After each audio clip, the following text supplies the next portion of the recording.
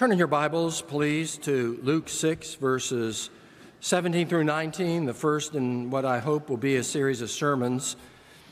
If you were to be asked what was the greatest sermon that was ever preached, I think that most commentators, most scholars, most of the informed observers would say that the greatest sermon ever preached was the Sermon on the Mount, found in Matthew chapters 5 through 7. What if you were to be asked what was the second greatest sermon that was ever preached? I believe the correct answer would also be a sermon of Jesus that goes by the name of the Sermon on the Plain. And it may be that before this morning that you had never heard of the Sermon on the Plain. And the reason for that would be that it has been largely overshadowed by its cousin sermon, if we can call it that, the Sermon on the Mount. They have together a significant portion of shared material, the result of which has been some people have seen Luke's account to be a mere condensing of the Sermon on the Mount as it's found in Matthew. I believe that the general consensus is that these are two separate sermons on separate occasions to separate crowds and with divergence in content. It's a common thing for itinerant preachers, which is a correct way to describe Jesus' ministry. He's going about from place to place, teaching the same thing, often to differing peoples, and he's preaching without notes, something I dare not do, but he's preaching without notes, and so there's going to be repetition but difference. There's going to be nuance. Depending upon the crowd and the kind of reaction he's getting from the crowd and the character of the crowd. Our text says there were people that came as far away, 30, 35 miles away from Tyre and Sidon. Well, that's not the case in Matthew. And so there's going to be a difference because you have these Gentiles coming from this distant region who are part of the congregation that is assembled to hear Jesus preach. There are some other nuances that we find. Matthew is quite a bit longer. Matthew's Sermon on the Mount, Sermon on the Plain is more of a summary. Matthew will speak, there Jesus speaks of blessed are the poor in spirit, and Luke it just says blessed are the poor. In Matthew it says blessed are those who hunger and thirst after righteousness, and in Luke it's just blessed are those who hunger and thirst. So there are these differences that we find. What is the point of the Sermon on the Plain, which would also be the point of the Sermon on the Mount? Jesus is explaining what it means to be a disciple. In Luke chapter 6, verses 12 through 16, immediately preceding our text, Jesus has just called his disciples to be his disciples. And so now he's presenting to them the core of his teaching, a summary of his teaching, what they are to believe and how they are to live, what's to be their doctrine and what's to be their ethics. Thomas Watson says of the Sermon on the Mount, what could also be said of the Sermon on the Plain, that it is the Bible epitomized and a garden of delight. And so what we intend to do in the weeks that follow is to re-preach Jesus' sermon. Now, normally when you preach somebody else's sermon, that's called plagiarism. I want to refer to this as not as plagiarism, but as admiration, as we try to flesh out and explain in more detail the meaning and the implications and the application of what Jesus says here in the Sermon on the Plain, and we do so with considerable enthusiasm. So let's look at the setting. He came down with them and stood on a level place. In the King James Version, which after all was the version that dominated the English-speaking world for about 450 years, that sermon, that level place was translated on a plain. And that's where we get the idea of the Sermon on the Plain. It says he stood in the plain. And so the Sermon on the Plain. And going on, it says there was a great crowd of his disciples and a great multitude of people from all Judea and Jerusalem and from the sea coasts of Tyre and Sidon gathered there. For what purpose? They came to hear him and to be healed of their diseases. Now we would understand that if you have an affliction and Jesus is able to heal it, we understand why you would go to him in order to be relieved of your suffering. But what's placed first in Luke's description is they came to hear him. And in terms of the overall presentation, where the emphasis lies, beginning at verse 20 and then on to the end of chapter 6 and then other portions of this, which appears in the Sermon on the Mount, appears in chapter 11 and chapter 12 of Luke's gospel, the emphasis is upon the teaching. The emphasis on that they came to hear. So the question I want us to consider this morning is, what was it about Jesus' teaching that drew them? What attracted them? What was so compelling about Jesus' preaching and teaching that people came from miles and miles around? And of course, they didn't take the bus. They didn't get there by train. They didn't drive there by car. Undertaking a distance of dozens of miles would have been a rigorous commitment, either by walking or riding on the back of an animal of some sort or another. So there's a high level of motivation here to hear Jesus, to hear his teaching. So what was it about his teaching that people found to be so motivational? So let's look at his teaching then. So we go from the setting to his teaching itself, and I want us to consider what he taught in two overlapping categories. There are, first of all, his ethical ideals, and then secondly, his theological insights. That is, what he had to say about morality and what he had to say about theology. And we want to take them in that order, again, while recognizing that these two categories are overlapping. So let's start with his ethical ideals. In verses 20 through 22, we have what we know as the Beatitudes. Jesus there is identifying true virtue. What is it that God favors? What is it that God blesses? He blesses those who are spiritually poor, who hunger and thirst spiritually, who weep for their sins, who are faithful even though they encounter opposition or even persecution. Those ideals have been much admired over the century, and they're followed in Luke's gospel with four opposites, woes, in which he describes that the day of justice will come. He promises that the day will come when the oppressors will be suppressed and the oppressed will be liberated from the oppression that has been visited upon him. He describes the great reversal that will come about. As the sermon proceeds, Jesus calls us to love not just our neighbors, but even our enemies. He calls us to do good to those who curse us and to those who hate us and those who mistreat us. He calls us to pray for them. He calls us to turn the other cheek and to give the coat off of our back. We find all of this in verses 27 through 30. He teaches us the golden rule, to do to others what we would have them do on our behalf and for our benefit. That's in verse 31. Again, he calls us to do good to our enemies, to lend and give, expecting nothing in return.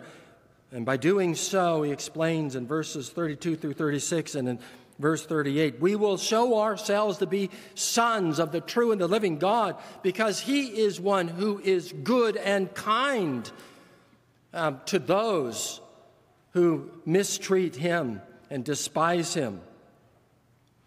And then he underscores his teaching with parables, such as the Good Samaritan in chapter 10, defining for us what it means to love and defining for us what it means to be one's neighbor. So he presents to us these remarkable ideals that underscore the dignity of human life and the sanctity of marriage and respect for property of others and the importance of honesty and truth-speaking. All of this powerfully taught, and all of which we must say rings true to us, resonates. There is that which is profound, even though it's simple, as he explains how things ought to be. He presents a compelling picture of what should be characteristic of human life and of human behavior. And then secondly, in terms of his teaching, he provides theological insights spanning the doctrines of God and man and sin and salvation. So he will speak of the Creator as one who fashions the lilies. He is the God who has created this beautiful world in which we live. He speaks of him as the God of providence who feeds the ravens who neither sow nor reap. And he does so that we might learn to trust the provision and protection of God. That's all in chapter 12, verses 22 through 28. He speaks not only of the God of creation and the God of providence, but the God of redemption. Jesus himself embodying his redemptive work. Chapter 19, verse 10, Jesus speaks of God as one who came, or of himself as one who came to seek and to save the lost. Chapter 15, verse 7, he speaks of himself as one who came to call not the righteous, but sinners to repentance. And he teaches us how to respond to the God who is the Creator and the God who governs all and the God who is Redeemer, by seeking first not food and not clothing and not shelter, but seeking first the kingdom of God. Again, found in chapter 12 of Luke. Chapter 4, in his encounter with the devil in the wilderness, he speaks of God as one who is to be trusted and worshiped and never put to the test. Chapter 11, verses 1 through 13, we have his instruction on prayer, and as he speaks of God as one who is good and gives good gifts, and he teaches us to persist in prayer, and then provides a model for prayer that we call the Lord's Prayer.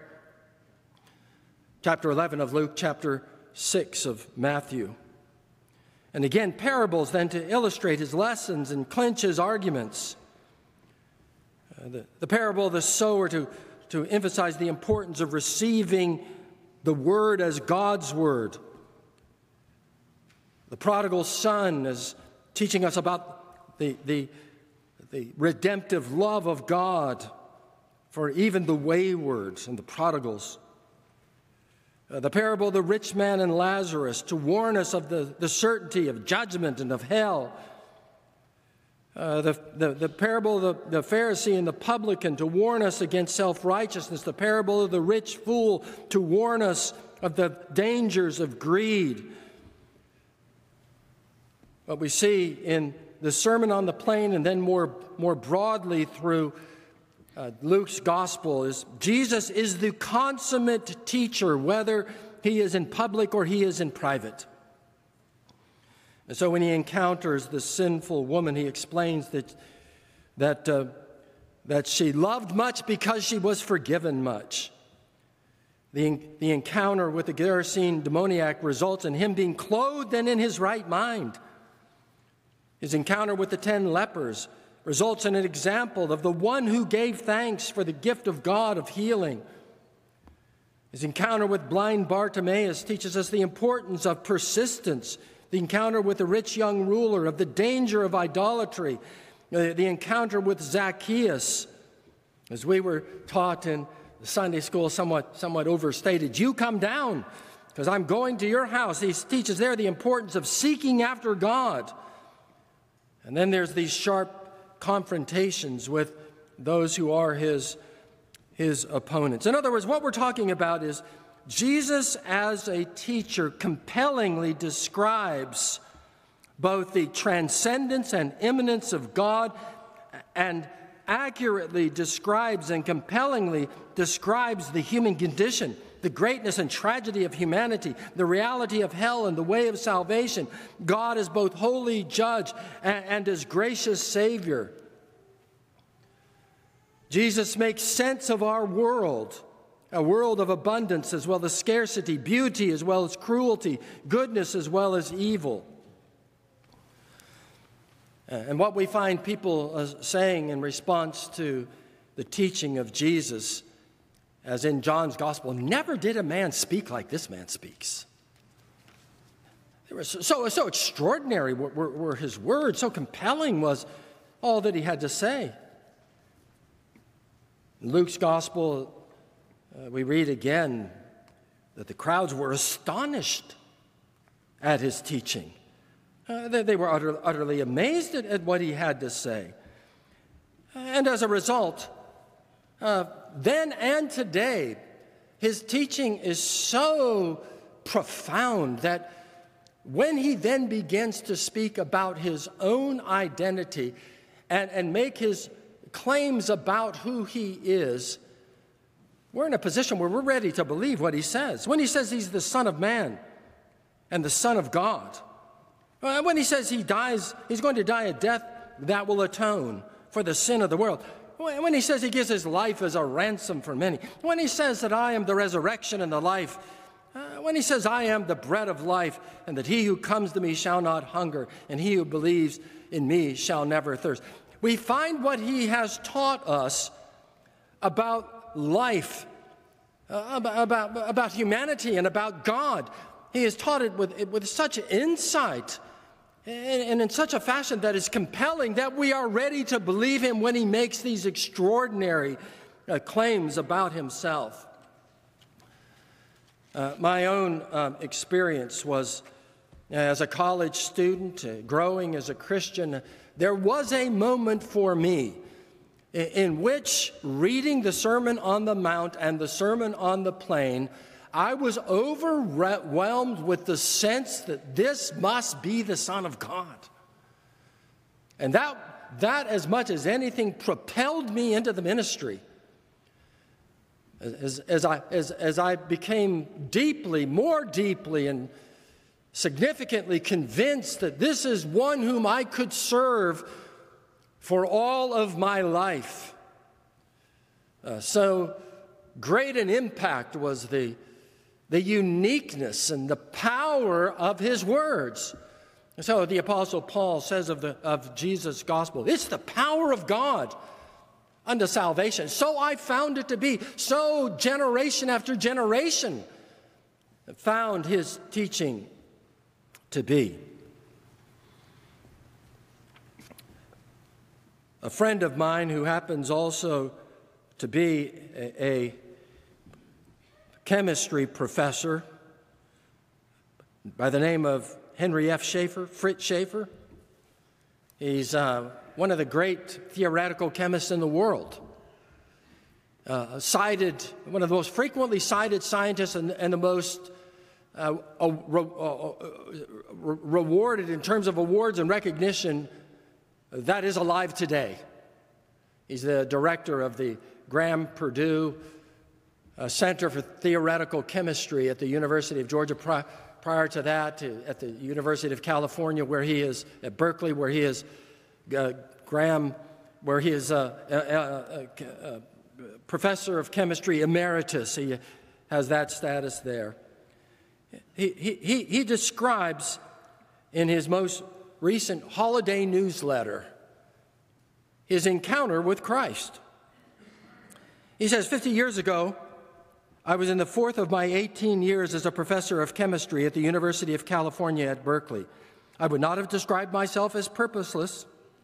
My wife of 7 years was both beautiful and highly intelligent, and as a prematurely balding MIT nerd, it was definitely my goal to stay married to her. I enjoyed the life of a scientist and had a goal to do great things in science, and there was already some progress on that front. Then Christ came. Now, he's citing there a contemporary Christian song in which you find the lyrics, then Christ changing everything. So he says, Then Christ came, while by no means diminishing the importance of my 2 prior goals. It wasn't as though I was being called to depart from everything that had preceded. No, I still have these scientific gifts and so forth, and scientific interests and scientific opportunities, and so that's not the way that life changed. So by no means diminishing the importance of my 2 prior goals, an overarching purpose arrived: to know Jesus Christ and to make him known to others. See what he calls it? An overarching purpose that supersedes the other purposes without canceling them. He says that purpose has beamed brightly to this day. Being drawn to saving faith in Christ did not solve all problems, although I may have briefly felt that I would never have another flat tire. Karen and I have experienced 1 tragedy, 3 near tragedies, and many challenges. But Jesus has walked with us through the darkest hours. The biggest change that came in my life was that I was given a great, great joy in Jesus. Nothing in life compares to this great, great joy. There's a tremendous power in the ethics and in the doctrines that Jesus taught. He taught them in a way that is profound and compelling. Then third, so we looked at the setting, we looked at his teaching, and then Luke goes on to describe his healing ministry. He didn't leave us just with words, and I think this is the point. Jesus verified, he confirmed his claims with healings. And so we read in verse 18, of those who came to hear him and to be healed of their diseases, and those who were troubled with unclean spirits were cured. Verse 19, and all the crowd sought to touch him, for power came out from him and healed them all. So I think that the way that this functions as the physical healings in Jesus' ministry are pointers to the spiritual realities of which they are a parallel. So he says to the paralytic, so that you might know that the Son of Man has the power to forgive sins, I say to you, rise up and walk. So in other words, when I heal you of your physical paralysis, that's a sign that I can heal you of your spiritual paralysis. I can forgive your sins. I can transform your life. So it is when he heals the blind of their physical blindness, it's a symbol that he's able to cure us of our spiritual blindness. When he opens the ears of those who are spiritually deaf or physically deaf, it's a sign that he's able to open our spiritually deaf ears. When he heals a hard heart, it's a sign that he is able to soften our hearts spiritually. So that's the point. This is the way of confirmation. Now, that healing ministry had a once-for-all quality to it, so that there was this outburst of healing during his earthly ministry, and as a way of confirming the authority of his disciples as they then communicated through the writing of the Gospels and the epistles and the book of Revelation, that they were his agents of revelation, so that these miracles continued to confirm, but they have vastly slowed since that day. They had this once-for-all quality of establishing the identity of Jesus as the Son of God and God the Son, and as the apostles and disciples as his agents of revelation. However, when it speaks of power came out from him, that power has continued down to the present day, in that lives have been transformed. So that Jesus is able to speak of those who believe in him as having been born again. They have a new life. In the language of the Apostle Paul, we are buried with Christ in baptism. We are raised up in newness of life. Our whole life is healed, as it were. We are given a new life. The Apostle Paul also in 2 Corinthians 5:17 refers to the believer as a new creature or as a new creation. That's how dramatic and how significant and how transforming this gospel power is. Not so much anymore in healing bodies, though Though, as we pray prayers of faith, God does hear and God does heal, not in the proportion and with the multitude of healings that we see in New Testament times.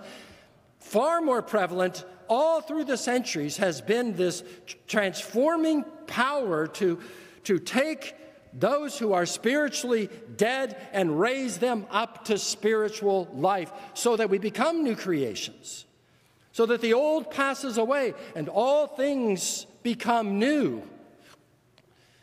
That's the ongoing ministry of Jesus, the powerful ministry of transforming human souls, transforming human lives. And at the end of this section of the Sermon on the Plain, Jesus then calls us to consider whether or not we are building our lives on the rock that is His Word. This is in verses 46 through 49. He calls us to examine our foundation. Are we building our lives on sand, or are we building our lives on the rock that is His Word? And He would have us understand we are all building our lives upon some foundation. And so He raises the issue, what would that foundation be? You're building on a foundation. Is it on the foundation of your own thoughts and your own ideas, or is it on the foundation of some other religion, some other sage, some other philosopher, some other influencer? Is it on the foundation of hedonism, or on the foundation of Darwin, or is it on the foundation of Marx, or on the foundation of Freud? On what foundation are you building your life? And He's warning us as He does so that there's only one foundation upon which we can build. And so we will want to be asking ourselves again and again as we proceed through this sermon, found here and then again in parts in chapter 11 and chapter 12, are we building our lives upon the rock that is Jesus Christ? We commend to you, and we urge you this morning to bring the people that you work with, bring them to church. Bring your neighbors. Bring your associates. Bring your schoolmates to come and to encounter the Jesus of the Bible, the most compelling purpose, the most influential person in the history of the world. Now, let me just back that statement up. What year is this? It's 2024, isn't it? Why is it 2024? Because we number our years. Who numbers their years? The whole world numbers its years. On the basis of what? Anno Domini, in the year of our Lord. We number our years according to His birth. And it's not just us, it's the whole world that establishes the calendar on the basis of the birth of Jesus Christ. That's just one small example. The calendar has been Christianized because of the influence of Jesus. There are approximately 2.6 billion people in the world today that identify themselves as Christians. That's out of a population of 7.8 billion. In other words, almost exactly 1/3 of the entire planet, of all of humanity, identifies themselves as Christians. Now, you're going to be right to say, well, many of those are just nominal Christians. They're just Christian in name. Well, that's not the point. The point is they are Christian in name, that there's some reason why they do identify themselves as Christian. And it's a mark of the influence of Jesus that, in fact, 1/3 of humanity. We've gone from where there was a handful of disciples at the foot of the cross to today where 1/3 of the entire human population understands itself to be Christian and identifies as such, more so than any other religious identity or vocational identity. In other words, there are people who want to identify themselves by their nationality or their political ideology or their vocation, but more people embrace Christianity as their identity than claim any other single identity. It gives us something of the feel for the claim that he is the dominant figure of world history. The scholarly Christian historian Jaroslav Pelikan, in his book, Jesus Through the Centuries, affirmed the importance of Jesus as a historical figure, saying, regardless of what anyone may think personally or believe about him, Jesus of Nazareth has been the dominant figure in the history of Western culture for almost 20 centuries. There are two anonymous but eloquent statements that affirm the extraordinary influence of Jesus upon life on this planet. The first of these is entitled One Solitary Life, which it concludes saying, all the armies that ever marched, all the navies that ever sailed, all the parliaments that ever sat, and all the kings that ever reigned put together have not affected our life on earth as much as that one solitary life. The second of these anonymous statements, called The Incomparable Christ, beautifully elaborates on the impact of Jesus' life, a short section of which let me cite now. It says as following: Jesus never wrote a book, yet all the libraries could not hold the books that have been written about him. He never wrote a song, and yet he has furnished the theme for more songs than all songwriters combined. He never founded a college, but all the schools put together cannot boast of having as many students. He never marshaled an army, nor drafted a soldier, nor fired a gun. Yet no leader ever had more volunteers who have, under his orders, made more rebels stack arms and surrender without a shot fired. He never practiced medicine, and yet he healed more broken hearts than all the doctors far and near. And let me add one more, the eloquent testimony of missionary and Yale University scholar Kenneth Scott Latourette from the 7th volume of his massive History of the Expansion of Christianity, who said, "No life lived on this planet has been so influential in human affairs as has been the life of Jesus Christ." So what are we doing over the next, say, 4 months? It's going to be a relatively short series of studies. By the way that we reckon series of studies, which go for years and years and years. No, this is just going to be about 4 months. Invite people to come. Grab hold of your classmates. Grab hold of your employer and employees. Grab hold of your neighbors. Tell them to come and to meet this Jesus of the Bible, this Jesus Christ, this Jesus who spoke as no man ever spoke, who has had such a profound and overwhelming impact on life on this planet. Come and meet him. Come and find out why so many have found his teaching, his life, his ministry, and then his death and burial, resurrection and ascension to be so compelling that above all, they want to be known as Christians. Above all, they want their life to be lived for him, for his honor, for his glory, and for the spread of his redeeming and liberating gospel message as we pray together. Our Father in heaven,